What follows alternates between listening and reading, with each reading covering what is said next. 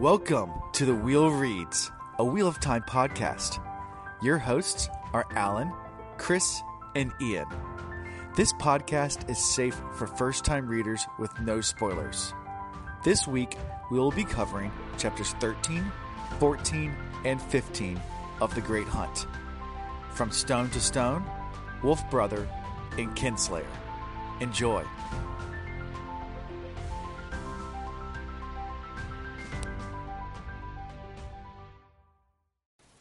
All right, welcome to Season 2, Episode 7 of The Great Hunt. Getting right into it, it's actually Episode 31 for us since we started this. Moving right along, and before we get any further, a couple shouts, couple of big things I want to talk about that we have going on.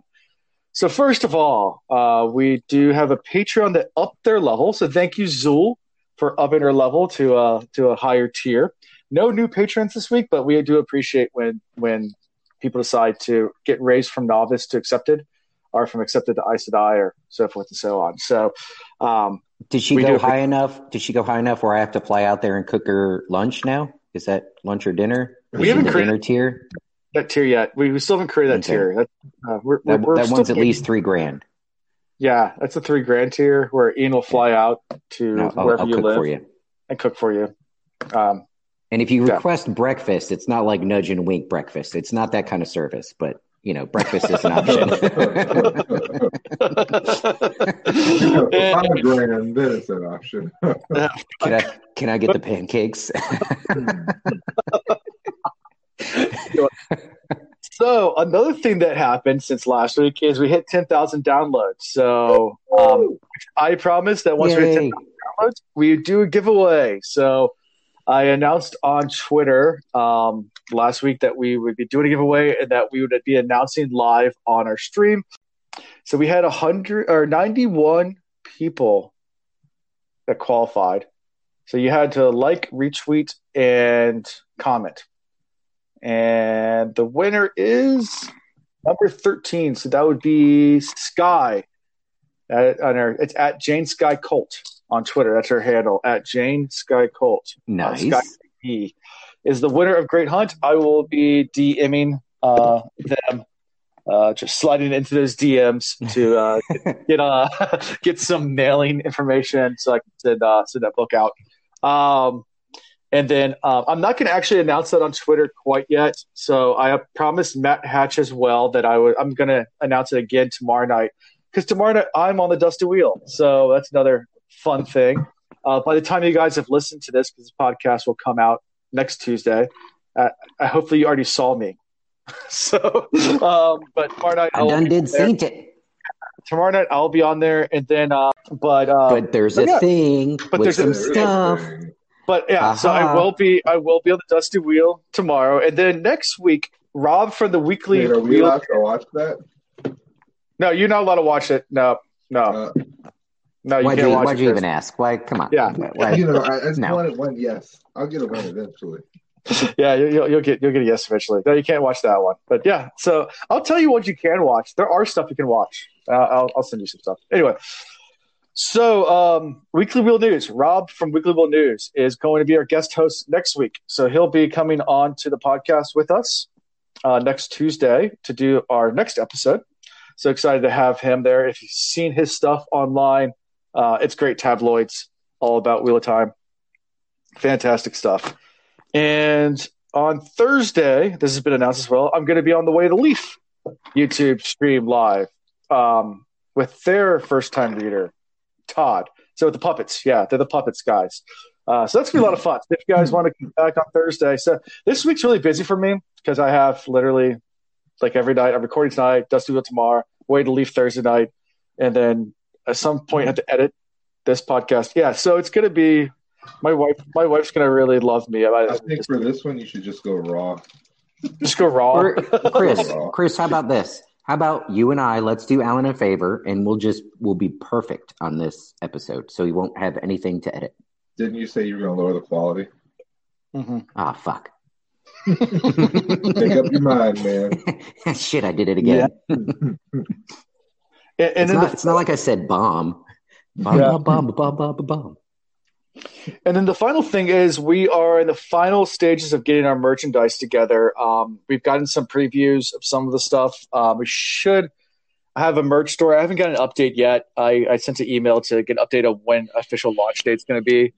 So all I can tell you right now is it's coming. We will have a merchandise website up and running at some point, probably within the next week or two.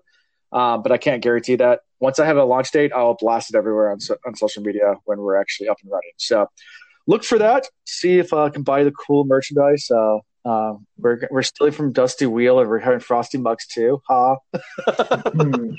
Hey, Alan. Yeah. All right, I'm going to challenge you since we make so much money off of the podcast anyways, and we don't want to get too rich with this.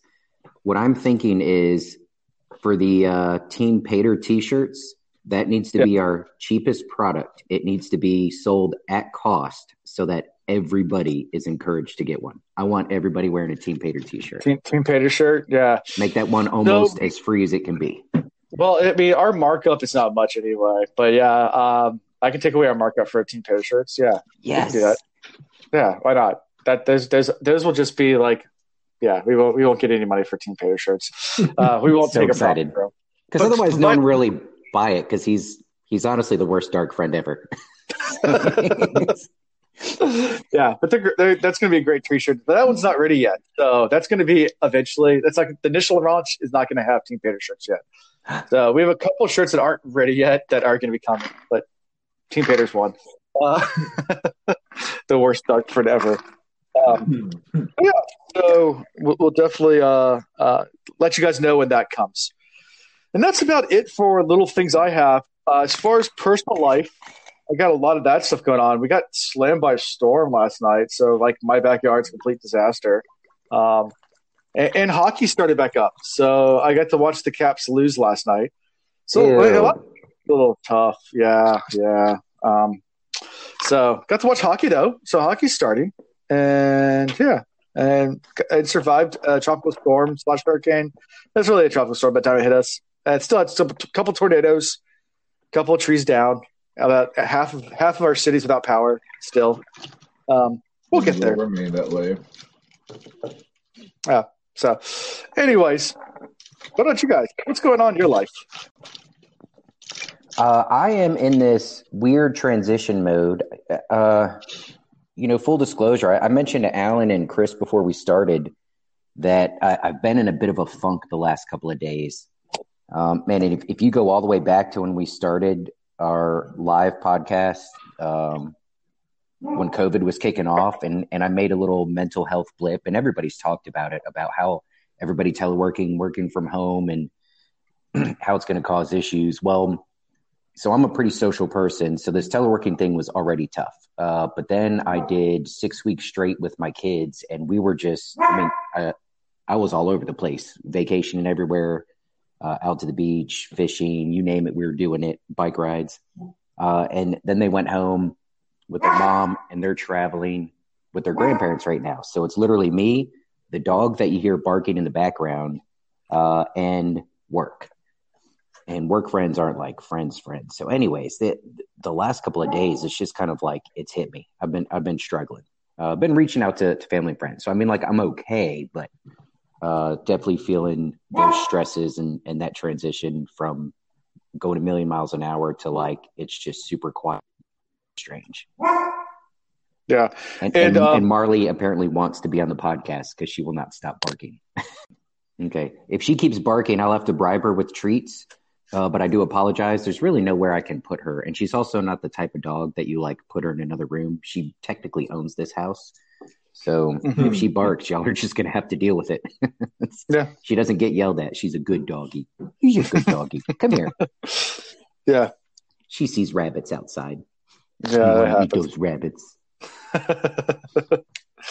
Well, I hope, maybe I can convince my wife and we'll come to visit you this weekend, Ian. And then there we can that'd be cool. Yeah, we can go hang out, bring the kids up. So we'll see. Yeah. I'll see if she says yes. How'd you, Chris? I'm doing good. There's a light at the end of the tunnel. I will be finishing my classes on Saturday.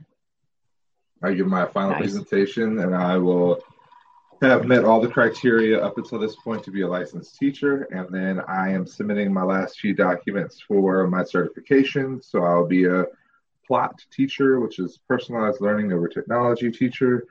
I'll be one of 80 in our school district, and that's a very small number since we have more than 80 teachers in one building and we have 40 schools. So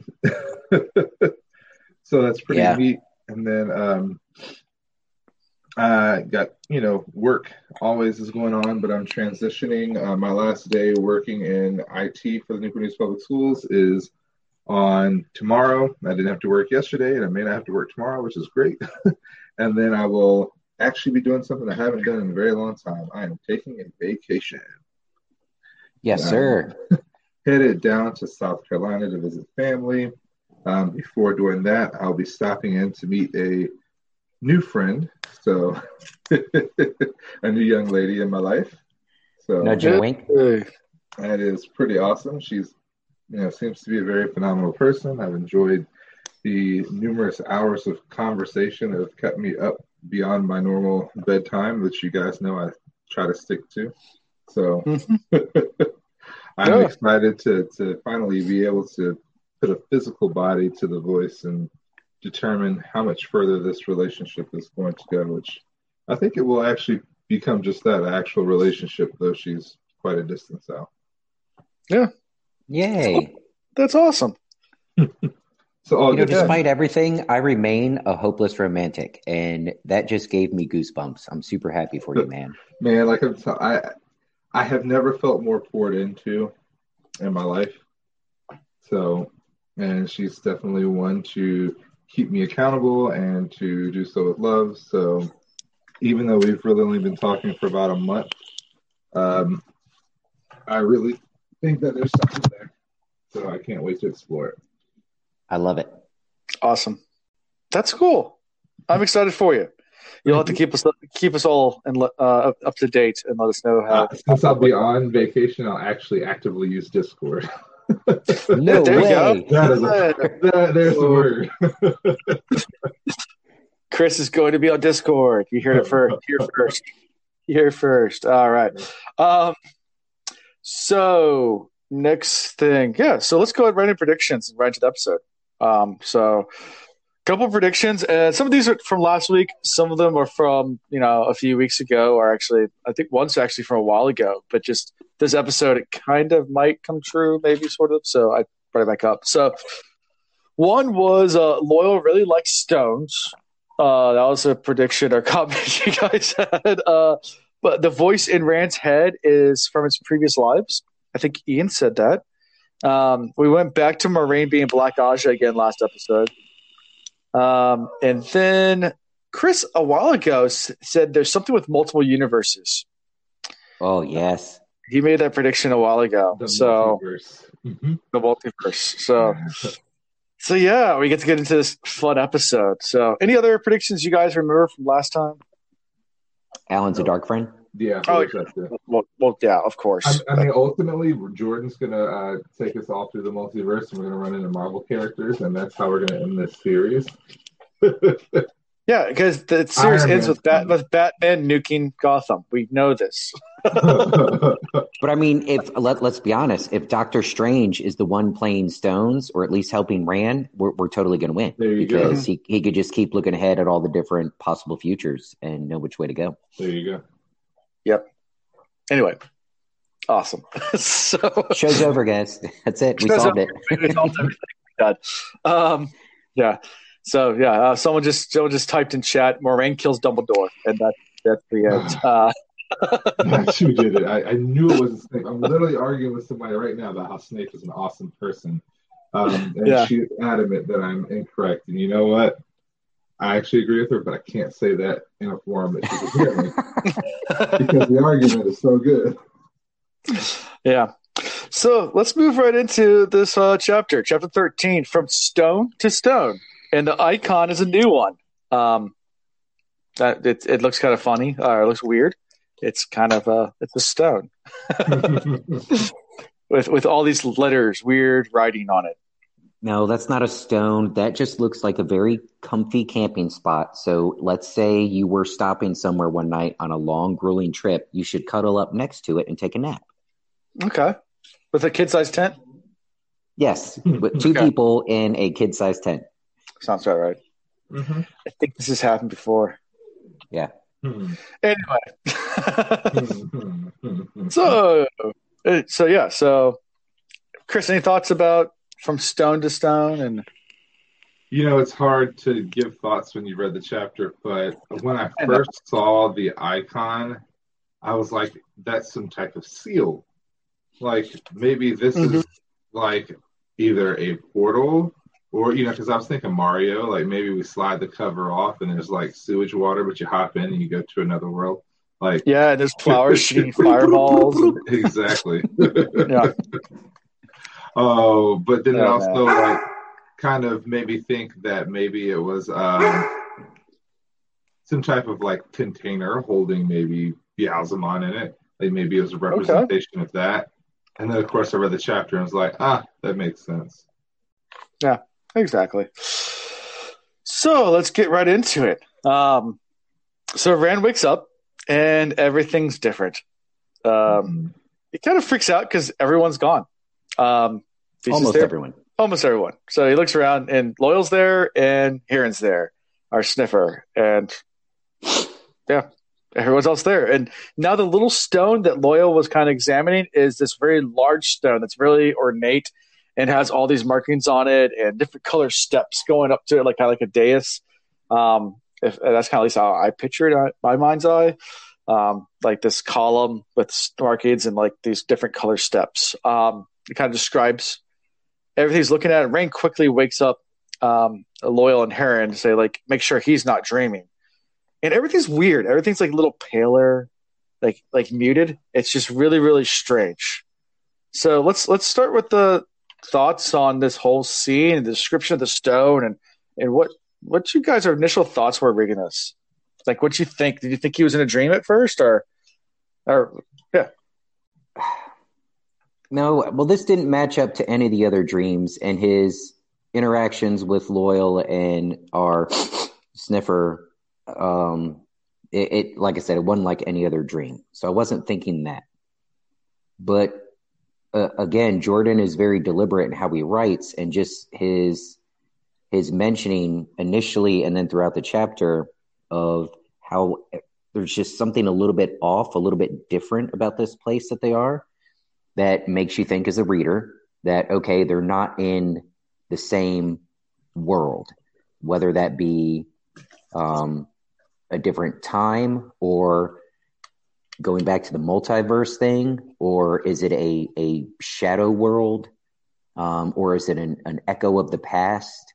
But either way, they're physically there. So, and not to go too far down this rabbit hole, but this is where Alan is a dark friend. Okay.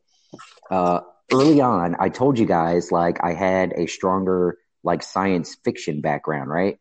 And it wasn't that he was guiding me on how to think, but he mentioned, he was like, well, just remember it's a fantasy novel, so try not to overplay the sci-fi stuff. But if we're talking about a multiverse type scenario, which we could be, or even if it is time travel or an echo of the past or something, I mean, there's some sci-fi flair to this, whether y'all fantasy folks want to admit it or not. So again, I don't know 100% where we are or what's going on, but Alan is definitely a dark friend. Yeah, well, that's my job here. Chris, your thoughts? I mean, this goes back to my multiverse theory. So we are in a mirror universe or of the actual universe. I mean, they were transported there by the power of the stone. Like, that's right now a definitive thing for me. Mm-hmm. I don't see that it could be anything else. It's definitely not a dream because he's there with two other people and they wake up out of sleep into this. And yes, you can wake up in a dream, but you're not going to have three conscious flows of thought going on. And then they start tracking, and then we kind of go forward in time and we see that they're missing. So they have definitely been transported elsewhere into another universe. Sure. I think it's one Chris, that's just slightly disconnected from, like, again, it could be just like a mirror of the actual universe, so it feels slightly disconnected and grayed out because there's like a film between the worlds and like light is not getting through. I mean, that's just me thinking too deep into it, but there you go. Now, so as they're trying to figure this out and they're talking back and forth, and Rand's trying to pull from Loyal what he knows, and Loyal quotes, "Neither do I, Rand. Most of it sounds like this: if a woman go left or right, does time's flow divide? Does the wheel then weave two patterns, 1,000 for each of her turnings, as many as the stars? Is one real? The other's merely shadows and reflection?" You see, it was not very clear, mainly yada, yada, yada questions. So this is, man. And then, so we were talking about the Marvel universe. So now I'm also thinking about, what's his name? Doctor Strange, looking through the bazillion different outcomes depending on what choices were made. But it's leaning very heavily towards that multiverse scenario, and and there's an infinite amount of them, because for each person, for every choice they run into and every action they take, there's a bunch of different choices they could have made or could have taken, and then that there's a reality for each one of those sort of things. So that's just mind-boggling to think about. It is. And when I read that, all I could think of was, and I hate to go to Marvel, I hate to go to Doctor Strange, but the entering of the world, oh man, what was the name of the world that they entered to train in? Was it the Mirror World? Yeah. Yeah. It just reminded me of the Mirror Upside Down World. The Upside Down World. The Mirror World. So, like, that's kind of what I felt like when I started reading this, is maybe it's not another universe, but a mirror image of the current universe, which would then make it a different universe in and of itself, because though it is a mirror, it's not the exact, it's a duplicate. So and it's somewhere kind of in between wherever Shaitan is and where, and I'm skipping too far ahead in my mind, so sorry, but it's somewhere in between where Beelzebub is and the actual physical plane. So it is a different plane. It is part of a multiverse. Or kind of like when Frodo slips on the ring and he's like, he's there, but he's not there. Yeah. And it's a really, when you focus on him wearing the ring, that world that he's in is strange. It's dimmed, it's grayed out. It's, all the physical things are still there, but it's just different. And then obviously people on the real plane can't see him. So crazy. Yeah. So, at this point as well, they talk about the stone itself. They describe the stone, and Loyal gives a little history about what he thinks he knows these stones are. So he's read about these stones before. And you hinted to that. You talked about the worlds, but he also talked about the stones, that they take you to other worlds, is what was written. But not much is known about them, except that there's a ton of them everywhere, but no one really knows where they are. But apparently they're I like everywhere. This one quote.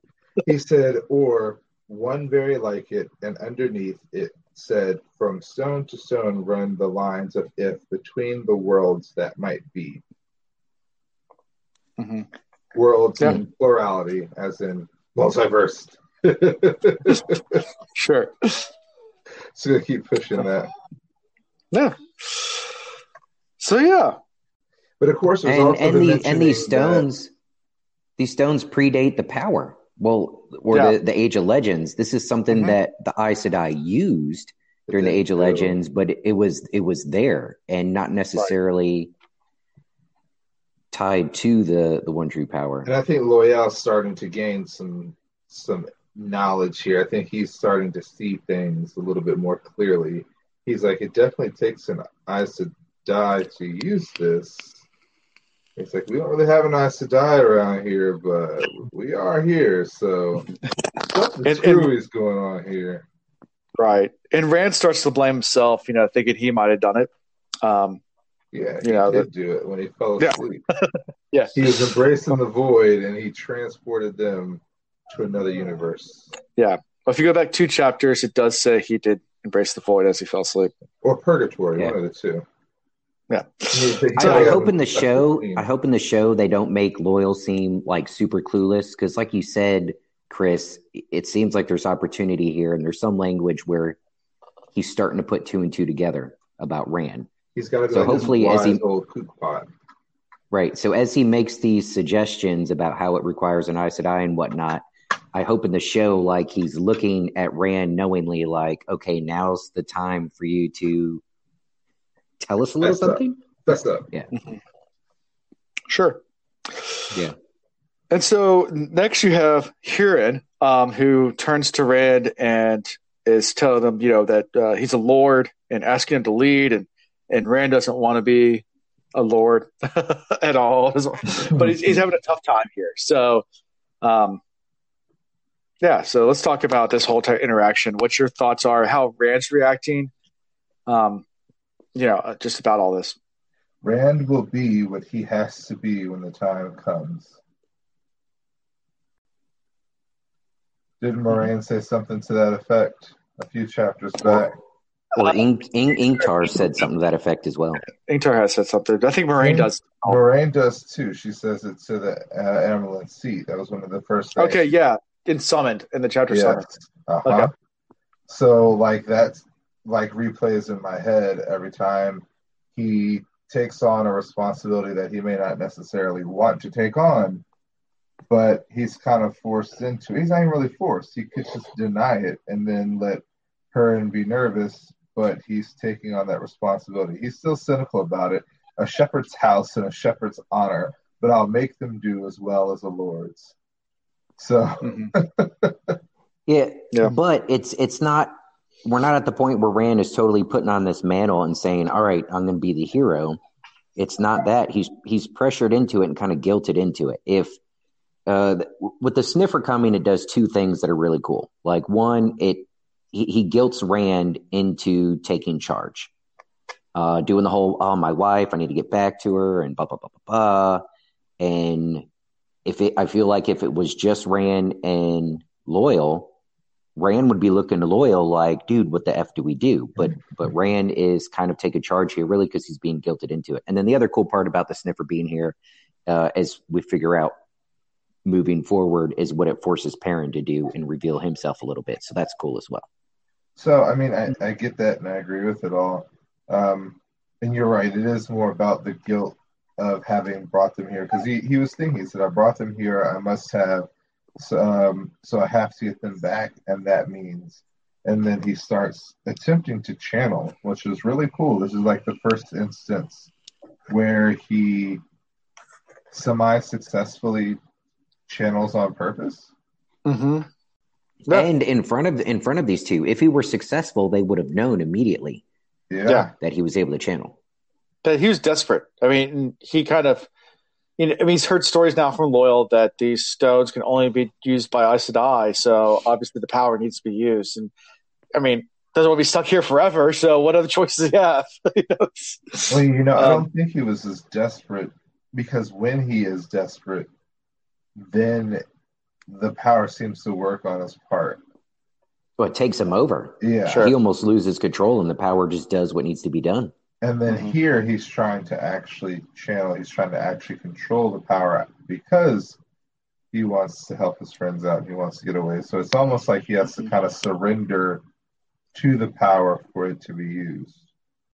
But then he fails, and the void shattered into 1,000 razor shards, slicing his mind. Yeah, he didn't surrender this time. He was trying to control it. Yeah. Mm-hmm. This is grimly, he forced the thoughts to stillness. He could feel sweat beating on his face. Determined, he kept on pushing his fears into the consuming flame, making it grow and grow, and the void was there. And then that's when he felt Satan. So he really was forcing it, and because he was forcing it, it almost had like a negative reaction. And of course, he could feel the taint, the rancid oil, the stinking oil. So he was very, very aware of it, and he was grasping for it, but it was just simply escaping him. So there's something to that. It almost seems like our Sidar is able to be controlled and manipulated, as where Satan has to be allowed to control and manipulate. Okay. Well, and not to get stuck in this spot for too long, but something else I wrote in my notes with question marks is when we were at the Eye of the World, the actual Eye of the World, it was a pure form of the power. It was the pure form of the male half of the power. Yeah. And because of that, there was no taint. And that's what was running through him. Is the way I read it. Yeah. But here, him trying to reach out, he was reaching through the tainted version. Mm-hmm. But you realize it got him all messed up. Even the purest form took him over. Yeah. Mm-hmm. But moving forward, is that going to be what he has to find out? That, look, you trying to tap into this tainted version isn't going to work because it is tainted. It will mess you up. It will leave your mind broken. What is it? Into 1,000 razor shards, slicing up your mind. Mm-hmm. So is there still an opportunity? Is there still a way for him to, I guess, not tap into, but allow that pure source that we ran into at the Eye of the World to work through him? And maybe that's how he actually operates as the true dragon. Mm-hmm. I don't know. All good questions. Yeah, all good questions. Well, Rand finally. Yeah. So eventually, Rand does give up on trying, and Hurin then says, "Well, I got the trail," and they're like, "Wait, you still have the trail?" And it's like, "Yeah, the Dark Friends must have came here because I can still follow the trail here." So they decide it's faint. It's faint, but pale it's like there. Everything else. Yeah, but it's there. So they decide to start mounting, and Rand. They mount first, and then Rand asks Loyal what he thinks. Of course, Loyal has his little thing, but Rand reassures Loyal, saying, "I will get you guys back. I promise. I'll find a way." And they kind of, have this whole theory going on that if the Dark Friends could have got here, then if we find them, they could make us. We could find a way back. So, yeah, and we could find other stones. They're scattered everywhere. You said it yourself. Mm-hmm. Even though they've been found. Yeah. Right. And they barely accidentally stumbled on that one. So good luck. I enjoy the fact that he thinks the three of them can get the Dark Friends to do anything. He's definitely lost his mind. Yeah. And then at this point they head out. It does describe some weird things about, like, when they look at the distance, it's strange how things move. And they're heading south from the trail. And they also say that, that monument is a 3 days ride south. And maybe we'll get to actually see the monument because it's not the real world. So that's kind of where we end the chapter. So, oh, wow, that was fast. Yeah, I know. This was a short chapter. It's a lot of stuff in it, but it's a short chapter. So, any thoughts? No, it's just really, really interesting to see Rand take another leadership role-ish type thing. Sure. And do you think he's doing it confidently, or do you think he's like, I don't know if you've ever been in a situation where, like, the odds are totally stacked up against you, but you just kind of pull up your britches and say, all right, we have to step forward in a direction. Oh yeah, I definitely have been. One of those things where, like, I got more you're playing dodgeball in a high school and you just so happen to be on the other team. yeah. You're the last man against 6 people. Gotta try, right? Yeah. Exactly. When you need mealtime inspiration, it's worth shopping Kroger, where you'll find over 30,000 mouth-watering choices that excite your inner foodie. And no matter what tasty choice you make, you'll enjoy our everyday low prices, plus extra ways to save, like digital coupons worth over $600 each week. You can also save up to $1 off per gallon at the pump with fuel points. More savings and more inspiring flavors make shopping Kroger worth it every time. Kroger, fresh for everyone. Fuel restrictions apply. Another day is here, and you're ready for it. What to wear? Check. Breakfast, lunch, and dinner? Check. Planning for what's next and how to save for it? That's where Bank of America can help. For your financial to-dos, Bank of America has experts ready to help get you closer to your goals. Get started at one of our local financial centers or 24/7 in our mobile banking app. Find a location near you at bankofamerica.com/talktous. What would you like the power to do? Mobile banking requires downloading the app and is only available for select devices. Message and data rates may apply. Bank of America N.A., member FDIC. All right. Chapter 14, Wolf Brother. So the icon is, drumroll. A moose. It's a moose. Oh, a wolf. Oh, it's a that moose. is a wolf. Oh, it's a moose. Oh. Okay. Oh, yeah. So I was confused. I thought it was a moose, but you're right. It's a wolf. That should be our clip. Yeah. There it is. There it is. I glad I have my headphones on because my dog hears howling. She goes insane. So, like, we have Google Home, like an Alexa, and I'll tell it to make gray wolf noises all the time. Like, what sound does gray wolf make? And then she just loses it because she'll start howling along with the wolves. She awesome. thinks she's a wolf. She's just talking to her people. She is. Yeah, she is. So, but my son, who's 2.5, tries to howl, but he's not. He's not old enough to really make a good howl. He's a pup howl. So he tries, and my dog just looks at him like, "No, You ain't grown. You ain't grown. I ain't howling for you." Anyway, so moving on. So, what do you think about the title? I mean, it's Wolf Brother. So, I guess you guys guessed what it's about, right? I wasn't sure when I read the title. Nothing about me wanted to think what happened was actually going to happen. No. So I'm not trying to pat myself on the back, but almost all of this chapter, as far as Perrin's concerned, was predictable for me. We talked about it before, that there might be some sort of connection between what the Sniffer does and Perrin as a wolf brother, and maybe that ability might derive from the same source, or maybe not. Anyways, but we knew they had some similar abilities. We saw Perrin's reactions to the sights and smells and everything as well. So again, with the Sniffer gone in this other dimension, realm, shadow world, multiverse, whatever we want to call it right now, we kind of knew. I knew Perrin would have to step up, and I guess I could say I didn't know exactly how that was going to work out, but I wasn't surprised as I read. I'm going to beg to differ slightly with you.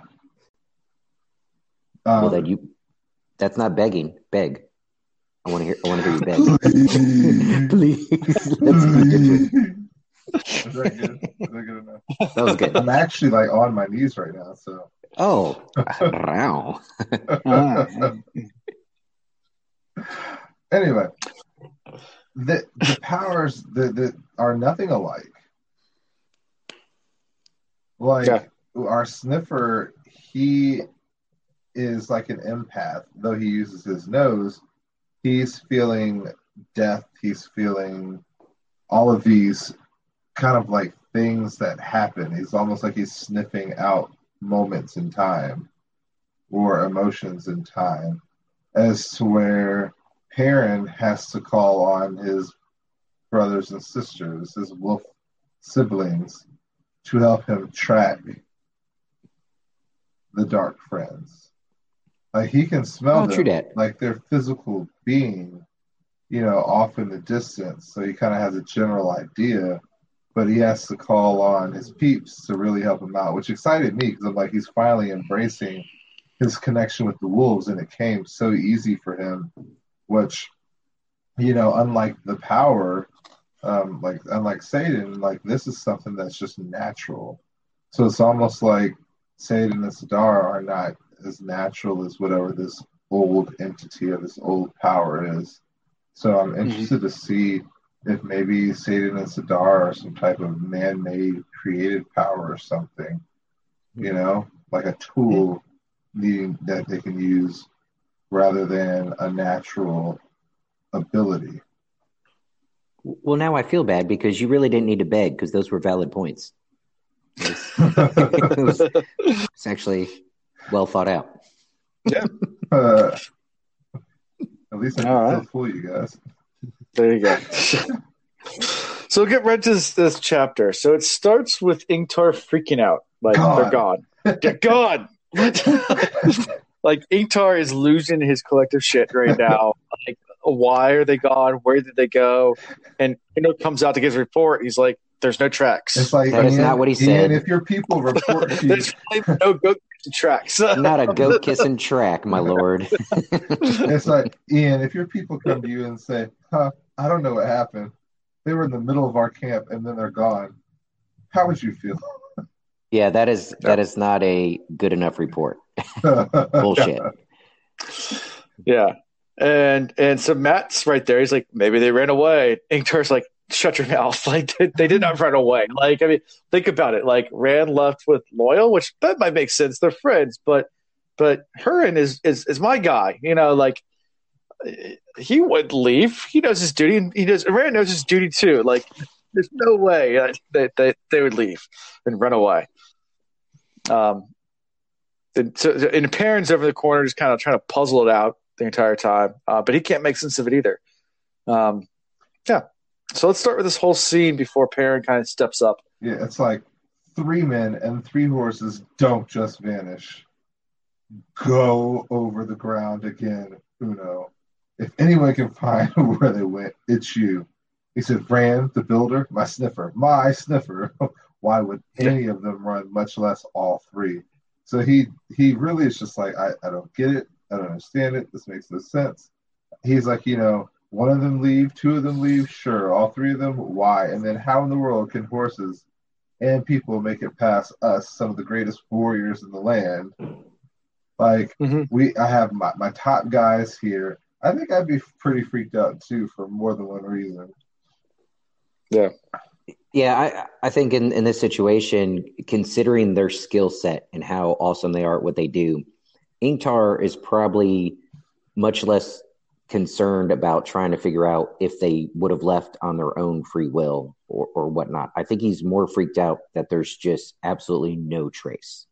Like, that's the part that makes no sense, because these guys are, like I said, this is their bread and butter. I mean, all through the Blight, when they're running around up there, trust me, they can track. They've got to be able to, right? So that's probably the biggest headache for him right now. And like you pointed out, Chris, Ingtar realizes they're gone and asks for a report, and his people come back to me and they're like, not a trace. Like, I could just see the veins popping out of his forehead getting that. He probably lost his shit. Mm-hmm. At this point, Perrin starts thinking, well, I might be able to help, at least, he doesn't want to. He's super reluctant, but decides to go ahead and reach out and see if he can find his wolf brothers. And he finds them, and they come flooding in, reaches out for the wolves and finds and feels them. And I love this interchange because he tries to introduce himself to the wolves, and by setting mental images. And I just love the way that the wolves communicate with each other. Like, very cool. Yeah, it's very cool. And I hope they do it right in the TV show, because it's gonna be hard to translate that to film. Because you don't want the wolf talking, because that's cheesy. But like, it's not just like talking or a voice in your head. It's like it's done in images, so it's really, really strange, but it's cool at the same time too. But yeah, it is. Before we get that far, I just want to go ahead and make the statement that in this moment, Perrin is starting to regret the way he treated Rand. Mm-hmm. He said from that time he knew something of how Rand felt, afraid of himself, feeling unclean. He was still not past that entirely. This thing he did was older than humans using the one power, though. Something from the birth of time, which is an interesting way of putting that. Something from the birth of time. Not the power Moiraine had told him, something long vanished, now come again. So we know that there's no clear understanding of this power. And then we also realize that Perrin's kind of feeling bad. So we'll get one brothership back together here as soon as Rand makes his way out of the multiverse. Sure. And then we move forward to the wolves, and they ask him, "Are you Longtooth?" Right, which is Elias. Yeah, I think it's really cool that they give him such awesome names. Like, I want a name. What can I be? Yeah. And he figures out he's already has a name, and he's kind of famous among wolves because he's never met these wolves before, but they've heard about him. War stories travel fast. Yeah, exactly. So, but he gets his name, which is Young Bull. Yeah, that's what the wolves have named Perrin. So I like that. I love the description. Like, Perrin sees himself a young man with heavy shoulders and his shaggy brown curls, a young man with an axe at his belt. And then you get their image, which is a wild bull with curved horns of shining metal, running through the night with the speed and exuberance of youth, curly-haired, coat gleaming in the moonlight, flinging himself in among the white cloaks on their horses, with the air crisp, and the cold and dark, and blood so red on the horns, and ... young bull. I love that. Like, when I read that 3 times, Tatanka. This is awesome. Tatanka. It's like stands with fist. Stands with fist, yeah. The chick that knocked the dude out stands with fist. Yeah. So the first thing he asks is if he sends the scent of Rand over to the wolves to say, have you seen Rand? They say, no, we haven't seen Rand at all. We don't know what happened to him. Last time we saw him, he was with you guys, and he disappeared. So we don't dead. Which I think it's funny too that the wolves knew, had been watching them. They knew everything. They've been tracking them too. They're well aware of everything that's going on. Which is kind of interesting.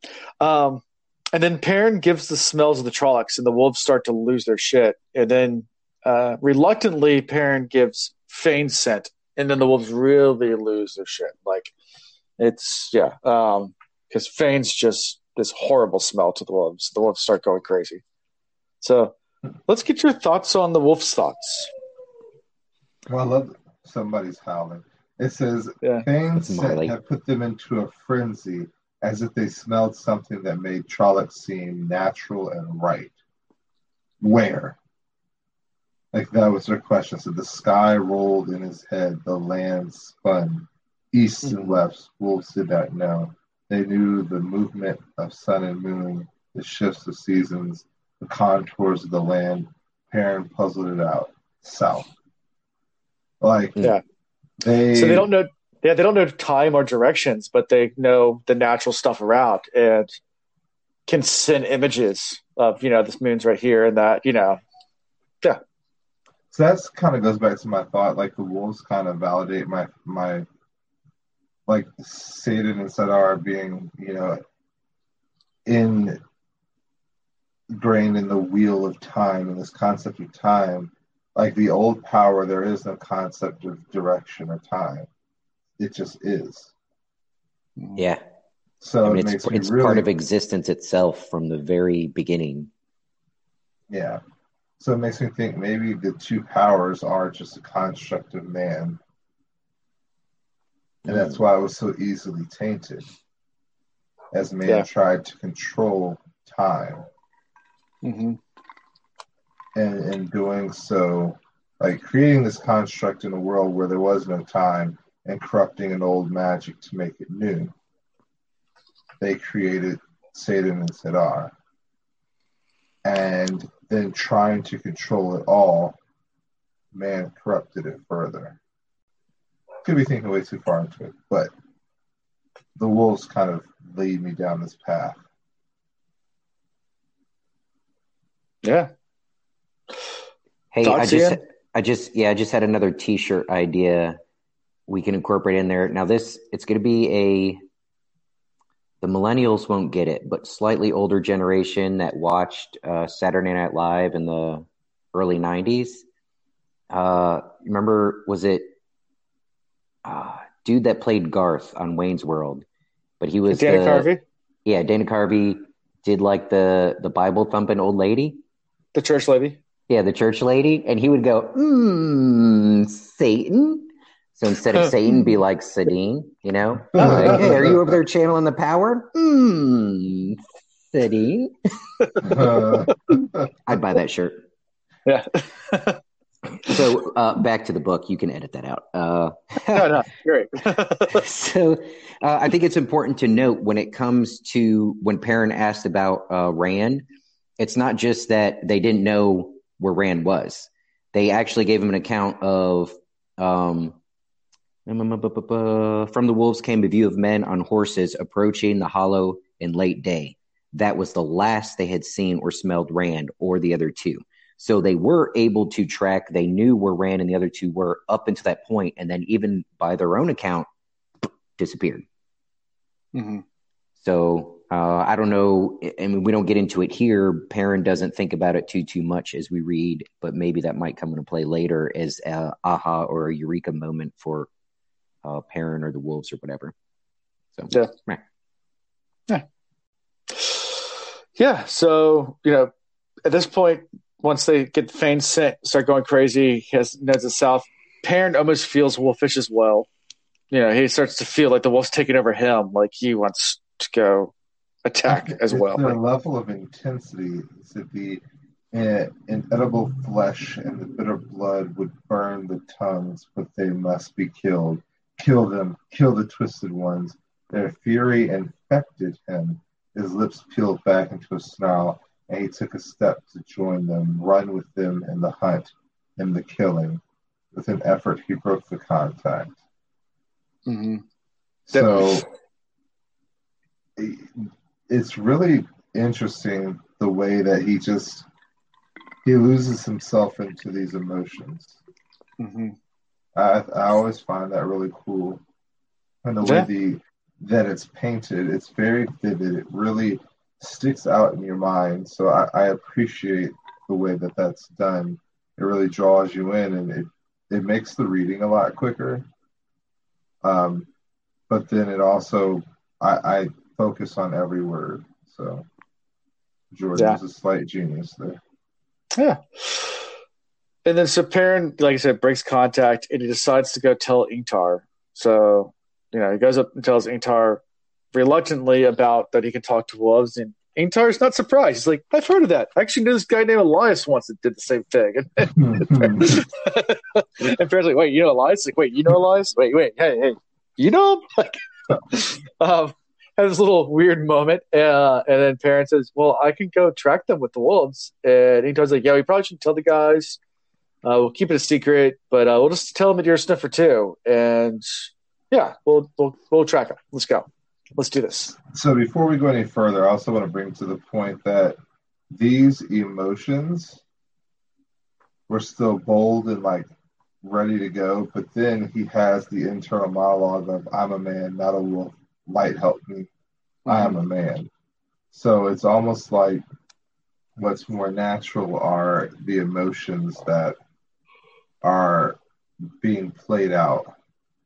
So that might be something else to these different forms of magic is emotion and control or lack thereof, and then conscious thought streams. So, I mean, for our psychology majors out there, the wolves are very instinctual, and they've imprinted this on their wolf brother Perrin. So Perrin is being overwhelmed by his ego and controlled by the ego, and yet has moments of enlightenment where he self-actualizes and recognizes that he is a human being interacting with other human beings and must keep this ego in check. And while it is valuable and can help him and his team moving forward, he cannot allow this ego to run around untethered.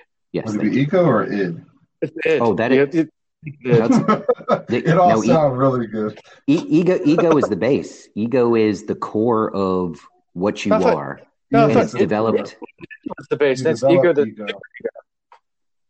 Oh, wow. It's the base. As a communications major, we studied psychology, sociology, and pop culture. So. Oh well, we're gonna do some Googling, and then we're gonna discuss in Discord after this. Yeah, we might have to do Freudian psychology. If anybody wants to look it up, I'm prepared to comment to us and tell us how we're completely wrong, because I know that I'm not a psychology major. I know Ian's not. I know Chris is not. So I mean, I made all of that up, so whatever. No. Our ass, but I mean, I dated a girl that took a psychology class once, so I just saw a meme on Facebook, and so I thought I would chime in with that. There you go. So it's got to be right. Yeah, exactly. If it's on the internet, was it 2 memes or just one? 2 memes or one?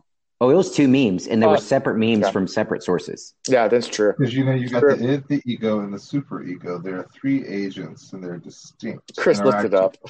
Oh yeah, I've got you. So it is a set of uncoordinated instinctual desires, aka his animalistic self. And so that then, your superego plays a critical and moralizing role. And the ego is the organized, realistic agent that meditates between the instinctual desire of the id and critical superego. Oh, you're right. You're right. I'll give it Say to it you. again. My turn to beg. So, joke's on you. Before we started this episode, I bought a couple of shares of Google, and since you just used them, you just made me money. And everybody on Discord that looked that up. But was it A share? Was it alphabet A or alphabet B? I have no idea, man. That's important. Anyway, so continue. No Oh, idea. Lord. There's more than one Google share. Well, it's not even Google anymore. It's alphabet stock, and there's A share and B share. But anyway, moving forward. Hey, look, who else? Hey, tell you what, open up Discord so everybody could get on Anchor. Who else wants to make me look dumb? Come on. Skeeterish, you want to get on here? Who else? Tree Hugger? Let's pick a topic and be like, actually, you're wrong on that. Zool, yep, come correct me. Dean, what you got for me, brother? I'm sure Tell me I'm wrong. All of our pronunciations have bbeen corrected. All of our inability to recognize Freudian theology has been corrected. It's funny. The Discord's really quiet right now. I think they're just listening to us rant about nothing. So let's move on to Wheel of Time. Wheel of Time. Oh yeah, gotcha. Let's go That's here. what we're here for. Yeah, that's what anyway. So Ingtar says, let's go ahead and use your Wolfie abilities, and they say, okay, Ingtar announces everybody, parents our new sniffer. We're heading south, and Matt doesn't buy it at all. He's like, bullshit. I don't. You're sniffer. Like, no, you're not. I know you. I know you, parent. Am I the only one the only sane one left from Edmonds Field? Like, yeah. Matt's losing his shit. He's like, what the actual is going on around here? You mean King Matt Methrin? Yeah. Oh Lordy. So yeah, and so they head, down south, follow the trail, and at this point, Perrin's arguing with the wolves, which I thought was really cute. No, important. This was my first thought. If the wolves are everywhere, like, why not just send the wolves forward to take care of business? But Jordan answers that in a really smart way. And that would not help them get to their end goal in retrieving the horn, because the wolves are focused on that one task. They're going to tear apart the Trollocs. They're going to tear apart Pat and Fane, hopefully, if they could. Mm-hmm. But the men, the Dark Friends, they don't really care too much about them. So a Dark Friend would run off with the horn, and then they'd be left with no way to track them. So I thought that was pretty clever. Right. It immediately answered my question, like, well, okay, Perrin, just send the wolves to take care of business. So there you go. Right. And then as Perrin's getting these different visions and flash from the wolves, he gets the scene that Fane was in before, the aftermath of that, the bodies, and Perrin almost throws up. I mean, it's just pretty gruesome and disgusting. And turns to Ingtar and says, yeah, what's up ahead, where the vultures are flying over there. It's pretty gross. But, might want to go check that out. And as he says that, Ingtar turns around and is like, yeah, someone's following us, by the way. So, dun, dun, dun. Yeah. So rather than going checking that out, we turn around and we see, far off in the distance, a rider coming, getting closer and closer and closer. And this just reminds me, because it's such a fast scene, of how fast she gets there, of the Monty Python's Holy Grail, like where the two Yes. guards are outside like the castle talking to each other, and you see, I think it's Lancelot like running towards the castle and Way off like in the distance. way off in the distance. And they look at each other and look back. He's still at distance running and like look back, and then he's like right there and stab them all. That's perfect. Yeah, that's my pitch with this. It's like Varen. End Like, scene. who's that? Who's Varen? Varen. It's Varen. Yeah. So Varen shows up. What are your thoughts about this? Were you excited to see Varen? Not in the slightest. Not big. Well, I thought I love Varen. What's crazy about how like our predictions are even affecting the way we read, as I read that, I'm like, ooh, maybe Chris will be right and Varen will be the one to teach Rand or something like that, because she's clearly back in the story. You know, it Yeah. wasn't like a one-hit wonder. She's right back in the mix. So there's potential now, Chris, that your theory there might pan out. Yeah, I'm hoping so, but the fact that he's vanished and gone away makes me think that maybe she's the Dark Friend. Oh, Ooh, Varen? all of the Aes Sedai. Yeah. She's Black Aja. All of them, every single one. So maybe Right. Varen is our Dark Friend. Maybe she's the scanty one that we don't want around. Maybe we need Okay. to really pay attention to her.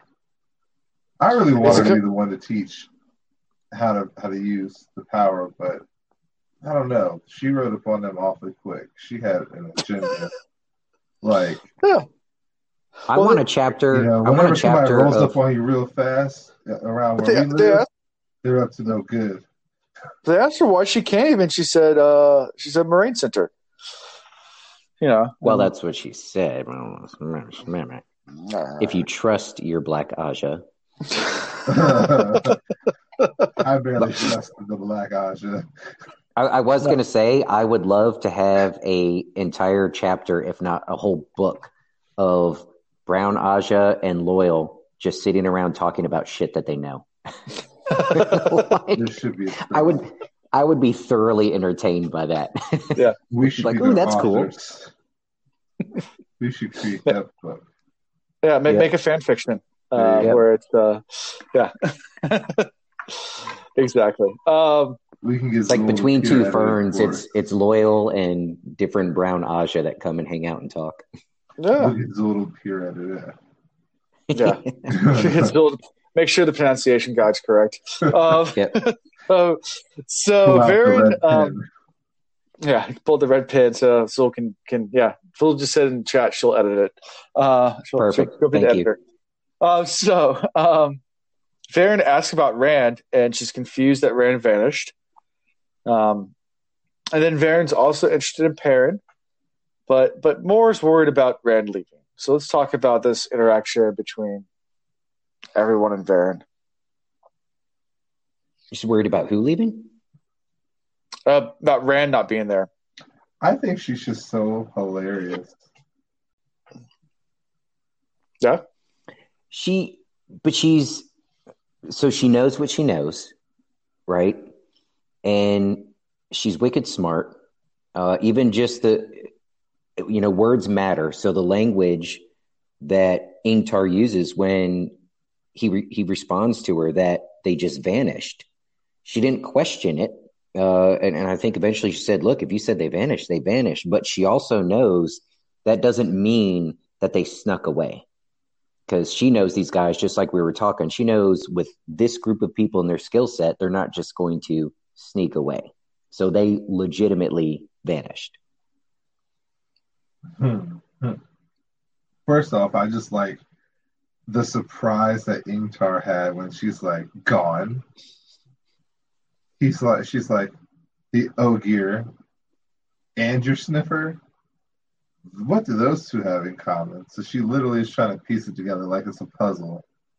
So Well, it's and just she like dropped you're the saying. sniffer bomb on him. Yeah, he's like, wait, you already knew? She's like, what you think you can keep? That's a secret? Nah, I got you, bro. I know everything about you. She's like, I'm just more interested to figure this puzzle out now. Yeah. And then I think that the bigger part is when the horn was mentioned, they're like, do you think it has anything to do with the horn? She's like, the horn, like question mark. Like there's no awareness of the horn. She doesn't care about it. No, I think not. But it is odd, very odd. I do not like odd things until I can understand them. So that's pretty. Mm-hmm. Any thoughts from you, Ian?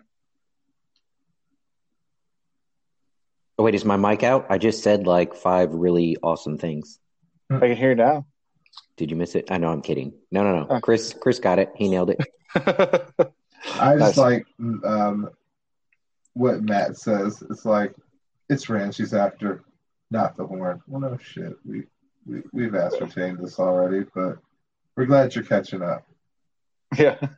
Is that concern in your voice, Matt? Or are you still jealous? You think the King of Anethrin wouldn't be jealous of Rand? Well, yeah. And then we get to the end of the chapter where Perrin's just thinking, wherever you are, Rand, just stay there. It's safer there. Dun, dun, dun. And I get the feeling that Varen knows what happened. Like, she kind of studied, she looked around, she turned around in her saddle, she got her bearing, she looks back, she goes, Yeah. Well, if you say they vanished without a trace, she pauses, thinks about it a little bit. I'll ride with you. Perhaps we'll find them again, or they will find us. But like, those were the 2 outcomes she anticipated. Ingtar offers to go back. It's like, nope, I trust you guys.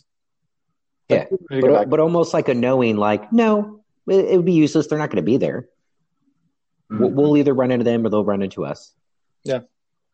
But also, I have my thought that there's a tracker on Rand, and it's all those fancy clothes that he has. It's also a shield, but it's also a tracer, tracker, whichever we want to use. Yeah, and possibly. She knows it, and maybe she can still sense it. So she senses that he's near, but he's not really near because he's in a different universe. Any other thoughts from this chapter before we move on to the next one? Nope. It was super fun. It was. Yeah. All right, moving on to chapter 15, Kinslayer. And the icon is, of course, the sword hilt. That's like the Heron-marked blade, sword hilt thing going on. So thoughts about, I guess, Kinslayer. So, I mean, you guys have read the chapter now, so you know where this chapter name's come from. But when you first read that, what was your thoughts? Just making a connection back to our Eye of the World prologue. Yeah. And we've already talked about this potential multiverse type scenario, and I think even Chris theorized last time, predicted about how Rand and some of these other characters might start, I don't know, was it having not visions but remembering moments of their past lives? I don't want to quote you wrong, but you're right. That's exactly what it was. All of those things kind of have the potential when I read this. Mm-hmm. Yeah. So, anything for you, Chris? Your thoughts? When I read Kinslayer and I saw the Heron-marked blade, all I could think was what did Rand do now? Or what hasn't he done yet? Or what will he do soon? So, that the name has so much depth and meaning for us already that I kind of thought maybe he was going to enter into the dreamscape within the multiverse and learn something new. And I'm still confused as to whether or not this was a dream or not. So, Agreed. Yep. I'm going to be. This is one of those chapters where I listened to this chapter and I read it, but I'm going to be reading it as we're going through it again because I got a lot out of it, but I still don't think I totally understand it. Yeah. No, we'll get into it. It's a little strange what's going on, and we start out with Rand looking around, and everything looks strange. And when he looks far off, it like makes him dizzy because it's just things are moving weird. Like it doesn't make sense. Like especially off in the distance. Like if you look at the horizon, it's like the stuff's moving too fast. If that makes sense. Have you ever had heat stroke walking through the woods? No, Yeah, I've had he started walking through by on the side of a pool deck, but Oh, yeah. well, that might be similar, but through the woods, especially because you have moments where you can see further along towards the horizon, some that are blocked out by vines, bushes, trees nearby, and it's just like a constant blur because your brain is just not operating at the right speed. So, anyways, not to go on a tangent, but that's what I thought of as he described Sure. the way shit moved around him, which is weird. Okay. And they start coming across these weird black lines, like that are burnt in the ground, always running east to west. They have no smell of char on them, but they're perfectly like lines, like they're man-made, not naturally occurring at all. well, before we keep going, or maybe I'm going to jump ahead. No, going back, Hurin. It says he concentrated on sniffing the trail as if he were trying to ignore the land the trail crossed. When the sniffer did notice what lay around them, he would give a start, wipe his hand on his coat, and then push his nose forward like a hound, eyes glazing, excluding everything else. I can envision that. So I wanted to just take a moment to read it because I think what I found myself doing in prior chapters is glazing over the language because I want to get to the fun stuff. Mm-hmm. And I was missing out on the imagery that I enjoyed in the first book. So I just kind of want to just go back to it and just really help everybody kind of feel that again and see that again and understand that we're really not in the right world. Right. And it really is pushing people to be slightly crazed. I mean, Loyal, his ears twitched uneasily and he was muttering to himself.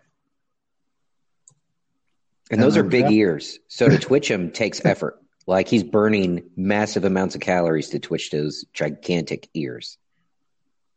And then with Rand that really paid attention to the burning and how he noticed them more than once. And it says he suspected they were all the same. It's just a little bit confusing. Yeah, I never put two and two together on the burn marks so much. I don't know. So on the Hurin thing, in the column, I just wrote discipline. And when I wrote that, I was giving credit to him for being able to stay focused on his task despite all the stuff going on. But to your point, like that shouldn't have been a surprise to me considering the group of people he comes from. And in the normal world, he would just stick to his job. Ingtar would say, all right, sniff and we'll follow. And he would just sniff and he would stick to it and it would be easy to not be distracted. But the fact that he actually takes a moment or Jordan takes a moment to show that, just the world around them was distracting. It made him take a glance and be like, ugh, and kind of like have to, shift his focus and get right back into it. So, yeah, you're right. And he is clearly bothered by it. Yes. So I also, so after we get to all that, I want to talk about just how all this stuff looks too. Like we described, yet nothing had come in to reclaim the land. Black gave way to green, and green gave to black along knife-edge lines. Prior to that, it said that like the land looked as if someone had streaked it with a monstrous brush fire. It said nothing grew. So it's almost like this is a copy of the world that somebody wrote off. Like, we're going to create the world. Wait, no, it's not good enough. Yeah, we'll keep it moving. We're going to go on to the next one. Oops, I broke it. Let's do it again. Let's do it again. But, is this like the end result of some massive battle? Like where maybe you had some dragon who can wield the power. I don't know. Instead of like a multiverse, this is like an iteration of the world. Because we have the wheel continually repeating itself. Maybe this was world number 153, and Rand, the current Rand, is from Lewin. I'm never gonna pronounce the name right. Lews Therin. Lews Therin. Like maybe this is his 153, and then Rand is 183. So the Neo effect. Exactly. Yeah. So maybe there is some sci-fi to all this as well as magic. So. Mm-hmm. Yeah, and so like whenever there's stories of either time travel or multiverse, like parallel universes, or like what you're suggesting, like I try to picture in my mind physically what it might look like. And what you're suggesting in my mind, you have just this circle. And when you look at it straight on, you just see one circle. But if you were to turn and look to the side, there's almost like an infinite number of circles that are lined up together. And so you could travel along those, and they're the same iteration of time with slight different changes, different choices that were made, different people acting as heroes. So like the history kind of unfolds differently. Mm-hmm.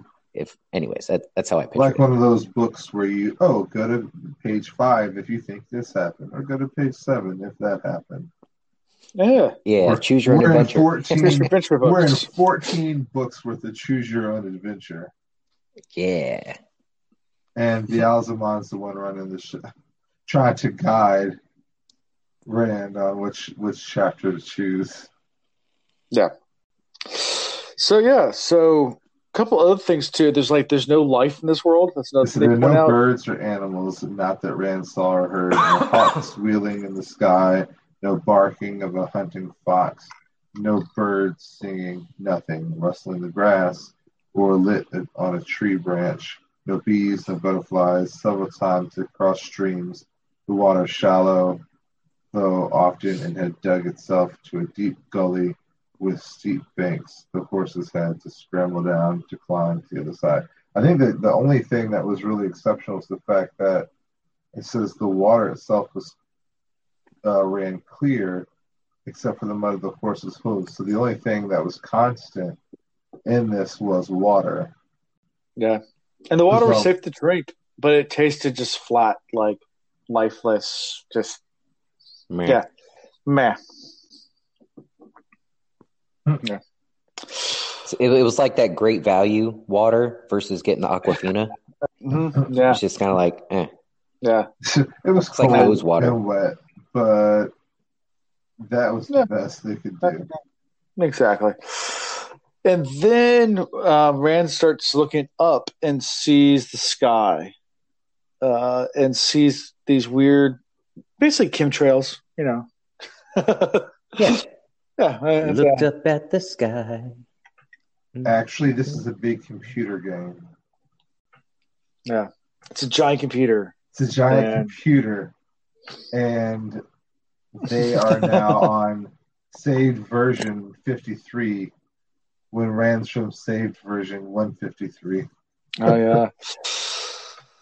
Crazy. Yeah, that's how it all ends. It says game over, and you realize that there's just some guy playing a video game the entire time. I believe that 100%. Yep. That's the end.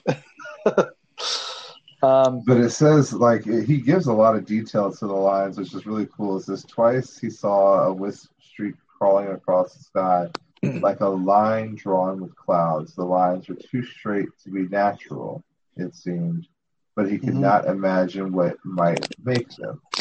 Yeah. He did not mention the lines to the others. Perhaps they did not see. Hearn intent on the trail, as he was, and Loyal drawn in on himself. They said nothing of the lines at any rate. Yeah. And I mean, these kind of remind me. I joked around saying chemtrails, the contrails of jet planes. When this all I could think is Reboot. Reboot? Yeah, you remember that old cartoon where they were like viruses in the system? And I don't think I saw that one. Oh man, you'll have to Google it later. All right, I'll check it out. And make Google it. Some Profits. money. I like it. All right. Well, at this point, Loyal goes over to a tree and starts singing. And it's the most beautiful thing in the entire world. Well, it wasn't. I wouldn't say it's the most beautiful thing in the world. It was a different song, a little bit more somber. Yeah, but the trees start to change, and it mesmerizes everyone because when Ogiers sing, it's still beautiful, no matter whether or not the whole earth resonates like it did before. It's still mesmerizing. What makes me nervous is, I'm sorry, but we got to point it out. Like, there's no Jordan doesn't give us the viewpoint of the tree, right? So, was the tree okay with Loyal doing this, or did Loyal just take this from the tree? I mean, it's kind of messed up if Loyal just took it. Loyal answers that question. Hold on. See, I told you I'll be reading this as we. Does he now? Yeah, because Rand realizes he made a quarterstaff. He says, "I thought Ogiers didn't have weapons," and he starts going on his whole entire that normally doesn't. But then he says something along the lines like, "The tree actually wanted me to make the weapon." Really? Hold on. Wait, I got to find it now. Yeah. This is in his hands, Loyal held a staff as tall as he was, and as thick as Rand's forearms, smooth and polished where the trunk had been, a new giant's broom. And then it says, "I didn't know Ogier carry weapons, Loyal. So usually we do not. Usually the price has always been too high. Elder Hammond would surely say I am putting a long handle on my axe. But I am not just being hasty or rash, Rand. This place," and as he shivered, his ears twitched, "we'll soon find our way back," Rand said. And Loyal said, "Everything is linked, Rand. Whether it lives or not, whether it thinks or not, everything that is fits together. The tree does not think, but it is part of the whole, and the whole has a feeling. I cannot explain any more than I can explain what being happy is, but, Rand, this land was glad for a weapon to be made. Glad." See, I don't know. He's saying it after the fact, and it kind of sounds like Loyal is saying, yeah, I just took this club, but the tree liked it. The tree wanted it. Still haven't heard from the tree. I had respect for Loyal, but I don't know. Anyways, let's move on. I was being stupid. I apologize. No, like this part here, like this particular land wanted a tree to be made based on a feeling within that land, or within this moment in time, within this memory. And you made the comment, maybe this was a battle scene. Maybe it's a losing battle scene. Maybe this world is ending or is being ended, and the land itself wants to fight back. Yeah, the land sees Loyal and is like, we need to hook this dude up. Yeah. Perhaps they will get revenge. In book 10, we will find out the answer. Well, there a couple of chapters ago, I wasn't sure how long ago it was. One of you guys asked, does Loyal ever fight? Well, now he's a weapon, so maybe we're heading in that direction. Still don't know, but we're getting there. Yeah. I bet he's a kung fu master. Oh, everyone was kung fu fighting. Anyway, so they continue on the trail after this. Loyal says he doesn't like this place. Something strange about it, and even Hurin says the trail smells weird. Like he just says something strange about it. Like it's like a memory. It's not. It's like he's remembering the trail. It's not like it normally is. So, what are your thoughts about that? Look, I told you when this started. I don't know. What else do you want from me? No. No, it's just strange. Yeah. Eddie said there's dozens of trails crossing it all the time, dozens and dozens, and all sorts of smells of violence. Like just there was some sort of massive battle here. Yeah. Yeah. And, at this point, Rand starts thinking about Fane, and he thinks about, Fane saying it's never over on Thor. And so, Rand's just kind of getting into his own headspace a little much. This whole land being all strange is kind of messing with them anyway. And at this point, they've made camp, and Rand's just kind of thinking more and more and more. So he decides to try to distract himself. He works through sword forms. That helps a little bit, but then after he starts coming back, so he plays the flute a little bit, thinks of Tom. That helps a little bit, but he's just trying to distract himself. And I like how he kind of goes through these motions, because this is something that definitely when I'm stressed, I'll go through some similar type things where I'll just work on something, our project, or I'll go play video games. I don't know. It just depends on what the stress level is, but try to distract myself from it. Yeah. Well, before we go that far, I do want to revisit the answer that was given. Sure. He said, there's a dozen trails crossing. Excuse me. He said, it's like I'm remembering it, Lord Rand, instead of smelling it. But I'm not. There's dozens of trails crossing it all the time. Dozens and dozens, and all sorts of smells of violence. Some of them fresh, almost only washed out like everything else. This morning, right after we left the Hollow, I could have sworn there were hundreds slaughtered right under my feet just minutes before, but there weren't any bodies, and not a mark on the grass, but our own hoof prints. A thing like that couldn't happen without the ground being torn up and bloodied, but there wasn't a mark. It's all like that, my lord. But I am following the trail. Again, that idea of the universes layered on top of each other, or the wheel continually repeating and just looping and put over and over and over, and the same track being repeated over and over and over again. But it's not just happening currently, it's going to be happening in the future, which is not the future for people that are there in the present. And so, our sniffer is confused because he's in essentially a point of purgatory where everything is and was and will be is right there at the forefront for him.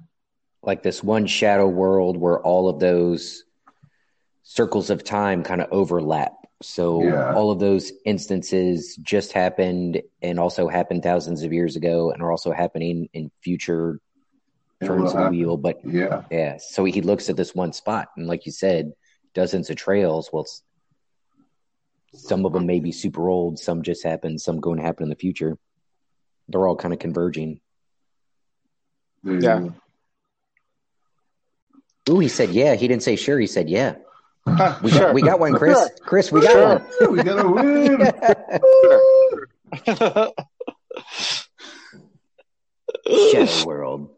Shadow World. Yeah. So anyway, so now we're back to Rand playing the flute and working on sword forms at the same time. He's really multi-talented. And he takes the first watch, or I don't know if it's the first watch, but he takes watch, and Hurin and Loial go to sleep. And as he's sitting there just thinking to himself, he kind of gets lost his thoughts and doesn't realize it, and looks around and is like, wait, there's fog here. And the fog's really thick, and all you can see is kind of these mounds of where bodies are, because the fog's kind of rolled over. And he goes to touch his sword, and somebody speaks behind him. Swords do no good against me. You should know that. Yep.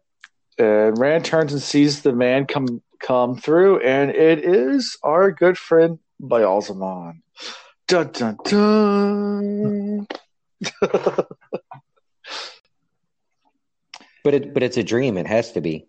I fell asleep, and Ba'alzamon laughs. Yeah. You always try to deny what is. If I stretch out my hand, I can touch you, Kinslayer. I can always touch you, always and everywhere. Mm-hmm. Well, I in love that, I how don't he think he's said talking that. about. I don't think he's talking about right then and there, like Oh in this no, dream or whatever. He's talking metaphorically, like always and just everywhere. remember, yeah, you're in this shadow world, but I just wanted to remind you that I could get you here also. Like it doesn't matter where you travel physically, metaphysically, whatever. I got you, boo. Mm-hmm. Ain't no mountain high, ain't no valley low, ain't no river wide enough for baby. And that's the second T-shirt design we came up with in this Beelzebub It's gotta singing. have music notes around it. Oh Lord, I would buy that shirt. The flaming eyes and everything with Yeah. that. There you go. Put him in a dress. It's perfect. Anyways, You're gonna have fun editing this later. oh yeah, no, I'll leave all this in. This is all Okay. gold. Let it ride. Let it ride. Yeah. He said, So I know you, know your blood, and your line back to the first spark of life that ever was, back to the first moment. You can never hide from me, never. We are tied together surely as two sides of the same coin. Ordinary men may hide in the sweep of the pattern, but Tavirans stand out like beacons, fires on a hill, and you stand out as if 10,000 shining arrows stood in the sky to point you out. You are mine and ever in reach of my hand. mhm. Like the first moment was a specific happening. So it's like the Big Bang, boom, you're here. Right. I sense you, I feel you.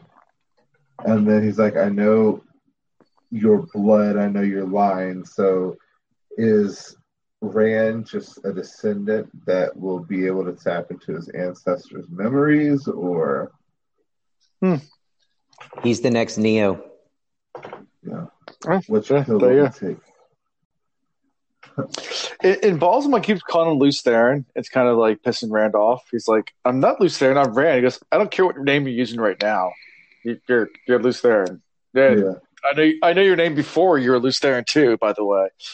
Especially because we already went over this. He's not truly an Althor, yeah. Well, yeah. allegedly. Allegedly. So yeah, Luce Theron. Keeps calling him that. Kind of goes through also that what Tar Valon told him that they're going to use him. Mm-hmm. He's like, I just father want- of lies, you're well named. If you could just take me, why haven't you? Because you can't. I walk in the light and you cannot touch me. Yeah, Rand's getting a little sassy with him. It's He's like, Showing I that killed you sass. once, I'll kill you again. yeah, exactly. So how about Basilmon's line about the girl? He says, the girl who tries to watch over you, a poor guardian and weak. If she had a lifetime to grow, she would never grow strong enough for you to hide behind. And then Rand thinks, a girl who? Moraine is surely not a girl. Well, I didn't take that as him talking about Moraine. Who's the one that's always trying to look after him? That's either going to be Nynaeve or Egwene. Now, I thought more Nynaeve. She was the mother hen for sure. I'm all about Nynaeve being the one. Yep. So when Rand thought Moraine, I was like, why would you think Moraine? Like, especially Rand. Rand thinks Moraine is like trying to set him up and everything, and then somebody talks about a girl trying to look after him, and he thinks of Moraine.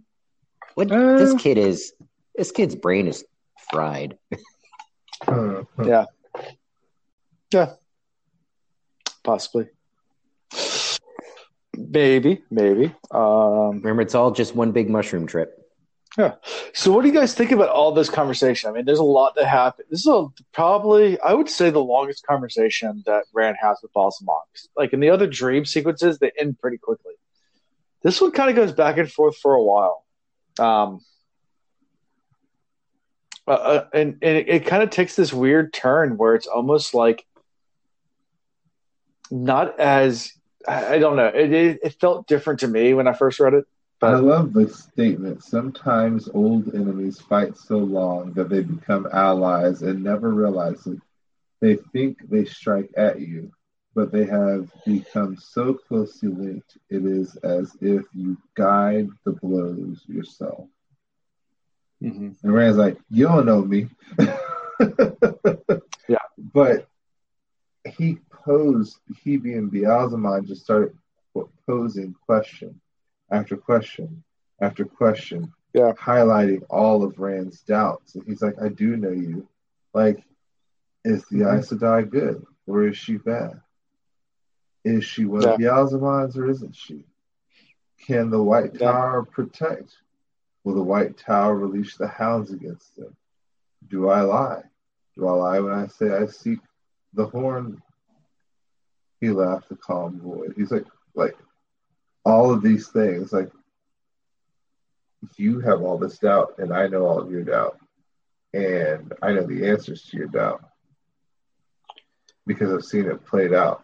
Just join me. I'll give you the answers. I'll tell you it all. I'll make you one of my own. Like, he just goes into just like the grave belongs to the great Lord of the Dark. This time, if you die, you will be destroyed utterly. This time, the will be broken, whatever you do, and the world remade to a new mold. Serve me, serve Shaitan, or be destroyed forever. Yeah, he's relying. Beelzemon is relying on something that's slightly different on his part. This time, the Great Lord of the Dark owns the grave, so that's what's different from times before, right?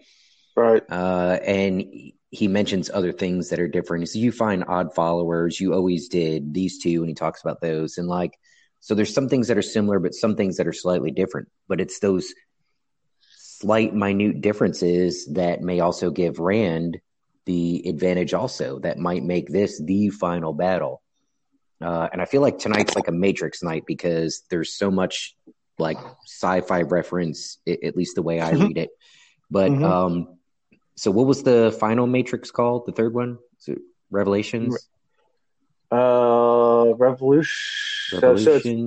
Wait, hold on. So it's the Matrix, the first one, then it's Matrix Reloaded, and then Matrix Revolution. Okay, so in the end of that, like the final fight scene, Agent Smith starts to recognize what's going on. He's like, wait a minute, I remember this. This is familiar to me. You were there, and I stood here, and then I said, and I think he ends up quoting the what's her name, the prophecy lady. But anyway, the Oracle. So it was like something slightly different, and there was something slightly different about Neo, and he was able to defeat him. So like I got that as I'm reading this, like. But Mr. Smith was Neo. I mean, he was the one. Oh, Lordy. Well, we can have a debate about that also. But these are two people. They were each other's foe that they fought hundreds, if not thousands, if not maybe even a million times over. Who knows how many times, how many generations of this there was. And that line that you were reading about sometimes all the enemies fight so long that they become allies and never realize it. And they're just their destinies are so intertwined. But sometimes there's an iteration of the loop that there's just a slight difference. There's just something that changes in just the right way that it actually breaks it and one's able to defeat the other. And Beelzemon's getting over cocky because he thinks all the changes are playing out in his favor. And Rand's naive and doesn't know what's going on. So he doesn't know what the change might be that could be helping him. But, He also gives away a clue to the power that Rand truly could tap into. And he says, look at me, Kinsler, and see the 100th part of your own fate. And he said, this is what the power unchecked can do, even to me, but I heal. I know the paths to greater power. It will burn you like a moth flying into a furnace. So he's like admitting to the very simple fact that he could be outmatched, but he's got the one up of he can be healed. Yeah. Oof. Mm-hmm. Which is only 100th part. So it's like, if only Rand could learn how to control the power. Yeah. Well, and so there's the dangling carrot. And I'm sure Beelzemon knows the predicament that Rand is in. You know, he's channeled. He doesn't want to go crazy. The conversation he's had with Moiraine and others, like, there's no one that exists that we know of so far that can train him in it. So what does he tempt him with? I can teach you to control that power so that it does not destroy you. No one else lives who can teach you that. Man, as I'm reading this, I'm sitting here going, is this going to be one of those really strange freaking twists where Rand actually, consents and starts working with Beelzemon just so he can learn and not go nuts? Like, is that going to happen? Sure. Possibly. When Padden Thane becomes strong in Beelzemon, then it's going to happen. Book 9. Dun, dun, dun. Yeah. Like when Neo goes to the mainframe and goes to the creator and strikes the deal with him and is like, hey, I don't like you. You don't like me. But guess what? We got this Agent Smith motherfucker over here that we need to deal with. Right? That's what's going to happen. Yeah. Padden Thane's going to be that wrench. Yep. So, and then after all this, Beelzemon starts to heat up Rand's sword. It turns like burning hot and starts to burn his hands. And at this point, Rand seeks the void and snaps everything back to normal, and everything's good until he sees his hand. And there's a brand of a heron on his hand. Yeah, so I was drinking when I read this. And so by the time I got to the end of the third chapter of the chapters we were reading, I had been drinking for a little bit. And the only thing that popped in my mind was I kind of want a heron mark tattoo. Like, I think that'd be cool. But I don't want it on my hand. That would be awkward. But I might get one. Yeah. Thinking about it. Yeah. Get a heron tattoo. Yeah. That'd be pretty cool. Why not? Yeah. Yeah. Why not? Exactly. Or get a brand. You know, you can get brands. You know, I'm going to pass on that because then people will be like, yo, where'd you do your time? And I'm like, wait, what? I never did any hard time. Tell them HHS. I mean, exactly. School Hard Knocks. I mean, one of my tattoos is tapped in. I mean, I have a bamboo. It was done with bamboo tapped in. Yeah. So it's kind of similar. I mean, yeah. That's different. You got to travel there and earn that. If you find someone stateside that does it, you're cheating yourself. Yeah, I was overseas in Eastern Asia. Yeah. If you make the trip, sure. Yeah. Or I get my bamboo tattoo, where it was definitely not sanitary at all, and I probably got like 5 different types of diseases. That's why I got my shots before I went, so it protected me from all that crap. Shot. But over there, remember, medicine's different in that part of the world. So when he says he got his shots, they gave him 2 shots of whiskey and then 1 of this bathtub gin, and those were the shots he got. Oh, and then some crushed up Dragon Balls and some bird nest soup, and then, and you're all yeah. So we end the chapter with Heron with a heron marked brand on his hand, as he realizes that the dream wasn't, or if it was a dream, whatever it was somewhat real. So, final thoughts on all these chapters. Can't wait to read. Okay. So I have to ask, favorite character from these chapters. We had a lot of characters. Man. We had a parent chapter. The other 2 chapters really had 3 characters. Oh, 4 if you include Beelzemon. But you had Loial, Hurin, Rand, and then Beelzemon. And then you had Ingtar and Perrin. A little bit, And our brown Aja. And Varen. So... You want to go? You go first. You always have me go first. You go first, Chris. Who you got? I know who I got. I won't change. I'll write it on my hand. It's still Moiraine. She's still playing things from the background. She's manipulating it all. No. Moiraine. Let's see here. Who's my favorite In one? one line in the chapters, it's Moraine.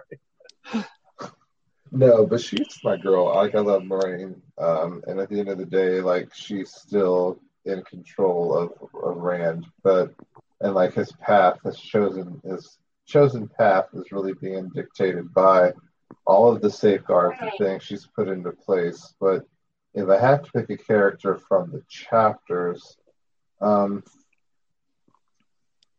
I really like how we're beginning to develop Perrin and Loyal, and if I had to pick between the two right now, it's got to be Perrin. Yes, sir. Perrin? Yes, sir. We're in agreement. Perrin all the way. Yeah. Yeah. I mean, there were other things that, I don't know. I mean, I kinda felt liked bad about for some of the other guys. Ingtar, so like because he's now having to go through real chaos, Mm-hmm. and I like it when Jordan's forcing his characters to develop a side of themselves that they're not liking of. Yeah. Because then you really get to see whether or not they can hold it together, whether or not there's something more to them as characters as a whole. Like, I have a feeling in the next few chapters, Ingtar is going to have like a nervous breakdown if Rand doesn't show up. Yeah. Like, you know, he was ready to turn around to take Our Lady Aes Sedai back, but he's probably like had a breath of relief when she's like, nope, let's move forward, because he's essentially failed in his part of his mission. Like, he knows how important Rand is, and Rand's gone. He lost Tracker. Like, he lost two vital members. Oh yeah. Well, and as a leader in a position like that and in a journey like this, it's I don't want to say it's, I mean, it's never good when you lose somebody, but if you lose somebody in the heat of a battle, it's something you can stomach because you knew what you were getting into and you know what happened. But right now, having lost them, that's worse than somebody dying over a stupid accident. Like there's the unknown, you know, and at some point, like if, let's say they got the horn and they went back and their mission's over and he had to report to his hires, well, what happened to this person, this person, this person? He has to answer with, I don't know. And that's, you lose sleep over the I don't knows. That's a bad one. So I will say Moraine was a very close second, and that's because ever since I knew that Miss Pike was playing Moraine, I cannot pick up this book without thinking about her. Wow. All right. And the next two chapter names, I want to get your guys' reactions to those. Because we have two chapters next week. We have in the Mirror of Darkness. This is where Rand decides to team up with Beauzemon to learn his superpowers. But it's with a nudge and a wink. He knows he's gonna learn from him and then beat him up later. Yeah. Oh man, in the Mirror of Darkness. I'm just gonna keep with my multiverse theme. I'm just gonna leave it at that. Yeah. Or my layer verse. Okay. Is that a real thing? Like layer verse. Sure. It is now. Well, in that vein, maybe we get an opportunity to see how the world would look or how things played out if Rand were to fail, or in one of these iterations where the Dark Lord actually was victorious. Right. And then the other chapter reading is going to be Ian's favorite chapter, which is Choices. It's like we give Moraine a bunch of crap, but I really do feel like she is the one that's having to make a lot of choices. And so though they may not have the choices, she's having to make them for the greater good. And we know that it's a very limited group that's actually doing it. So maybe we're going to have some Moraine pop up in this chapter. Yeah, maybe. I'm just not even going to comment anymore. If we run into chapters called Choices, I'm going to ask that you all go back to our first couple of Choices chapters, and you'll know my thoughts on that. Funny, not funny, Jordan. Yeah. Choices. Anyway, so that does it for this episode. Unless you guys got anything else before I sign off. Now this was fun. Okay, cool. So how we can be found? You can be found at The Will Reads, Twitter, Instagram, Facebook. TheWillReads@gmail.com is our email address. Also, think about joining Patreon. We opened up our Discord tonight for a live recording to everyone. Normally, that's reserved for Patreon only. You can join for $1 a month, and you get live recordings every week. But normally, we decided to open it everyone. Just every once in a while, we will open it everyone. But if you want to continually come back, we do it every week to our Patreons. Get them in there. So lots of other good tiers as well besides the $1 one, but that's the start. That's the lowest. That's how low we go. But Alan hasn't actually put it out there, but for $3,000, I will fly to where you're at, and I will cook you a meal. Yeah. Pretty much pays for plane ticket, the ingredients for the food in the hotel. And a bottle of 1800 tequila. And about 1800 tequila. And then we make about $2 off that trade. So, you know. If they're in New Zealand, we might lose money. But you know what? I'm going to roll the dice here. But yeah, we might actually lose money if you live in New Zealand. If definitely not, or Noden, lives in Southern Australia, you'll probably lose money. But anyway, so Discord, like I mentioned before, we have that as well. Our Discord server is a great place to be. We have first-time readers and veteran readers alike. We love first-time readers. We love interacting with them, hearing their hot takes and thoughts. We love our veterans as well to help guide first-time readers. And it's a really, really wonderful place just to hang out, talk, chat with people about Wheel of Time and other stuff as well. We share memes and all sorts of funny things and have completely non-Wheel of Time conversations often. So over 200 people on our Discord server. Still a great time, nonetheless. We'll be at 300 in like a week. So that's being that I have 2 actual friends in real life, 200 is a lot of freaking people. It is. Yeah. Next week will be 400 and next week will be 500. That's basically the way we're going to do this. My goal actually was to like maybe be at 100 people at this point in our Discord server. So we're way above what I thought we'd ever be. So very, very happy with all the growth. I thought we'd have half the number of Patreons. I thought we'd have half the number of people actually listening to us. So thank you, everyone.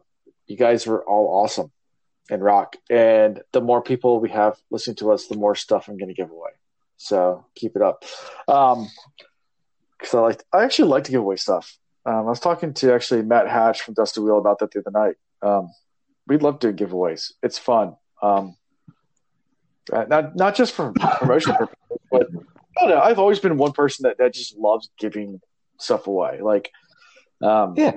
We joke about it, but we are not here to make money. For me to give them my credit card debt, then I'm kidding. Credit card debt. There you go. But even I think about growing up, even when I was early in my career, we used to fry turkeys, and on Thanksgiving in America, we give away turkeys to needy families, and we did all sorts of stuff. I just love giving away stuff. But anyway, fun times. But review, rate us, share us, tell everybody about us, spread it till the cows come home, whatever that saying is.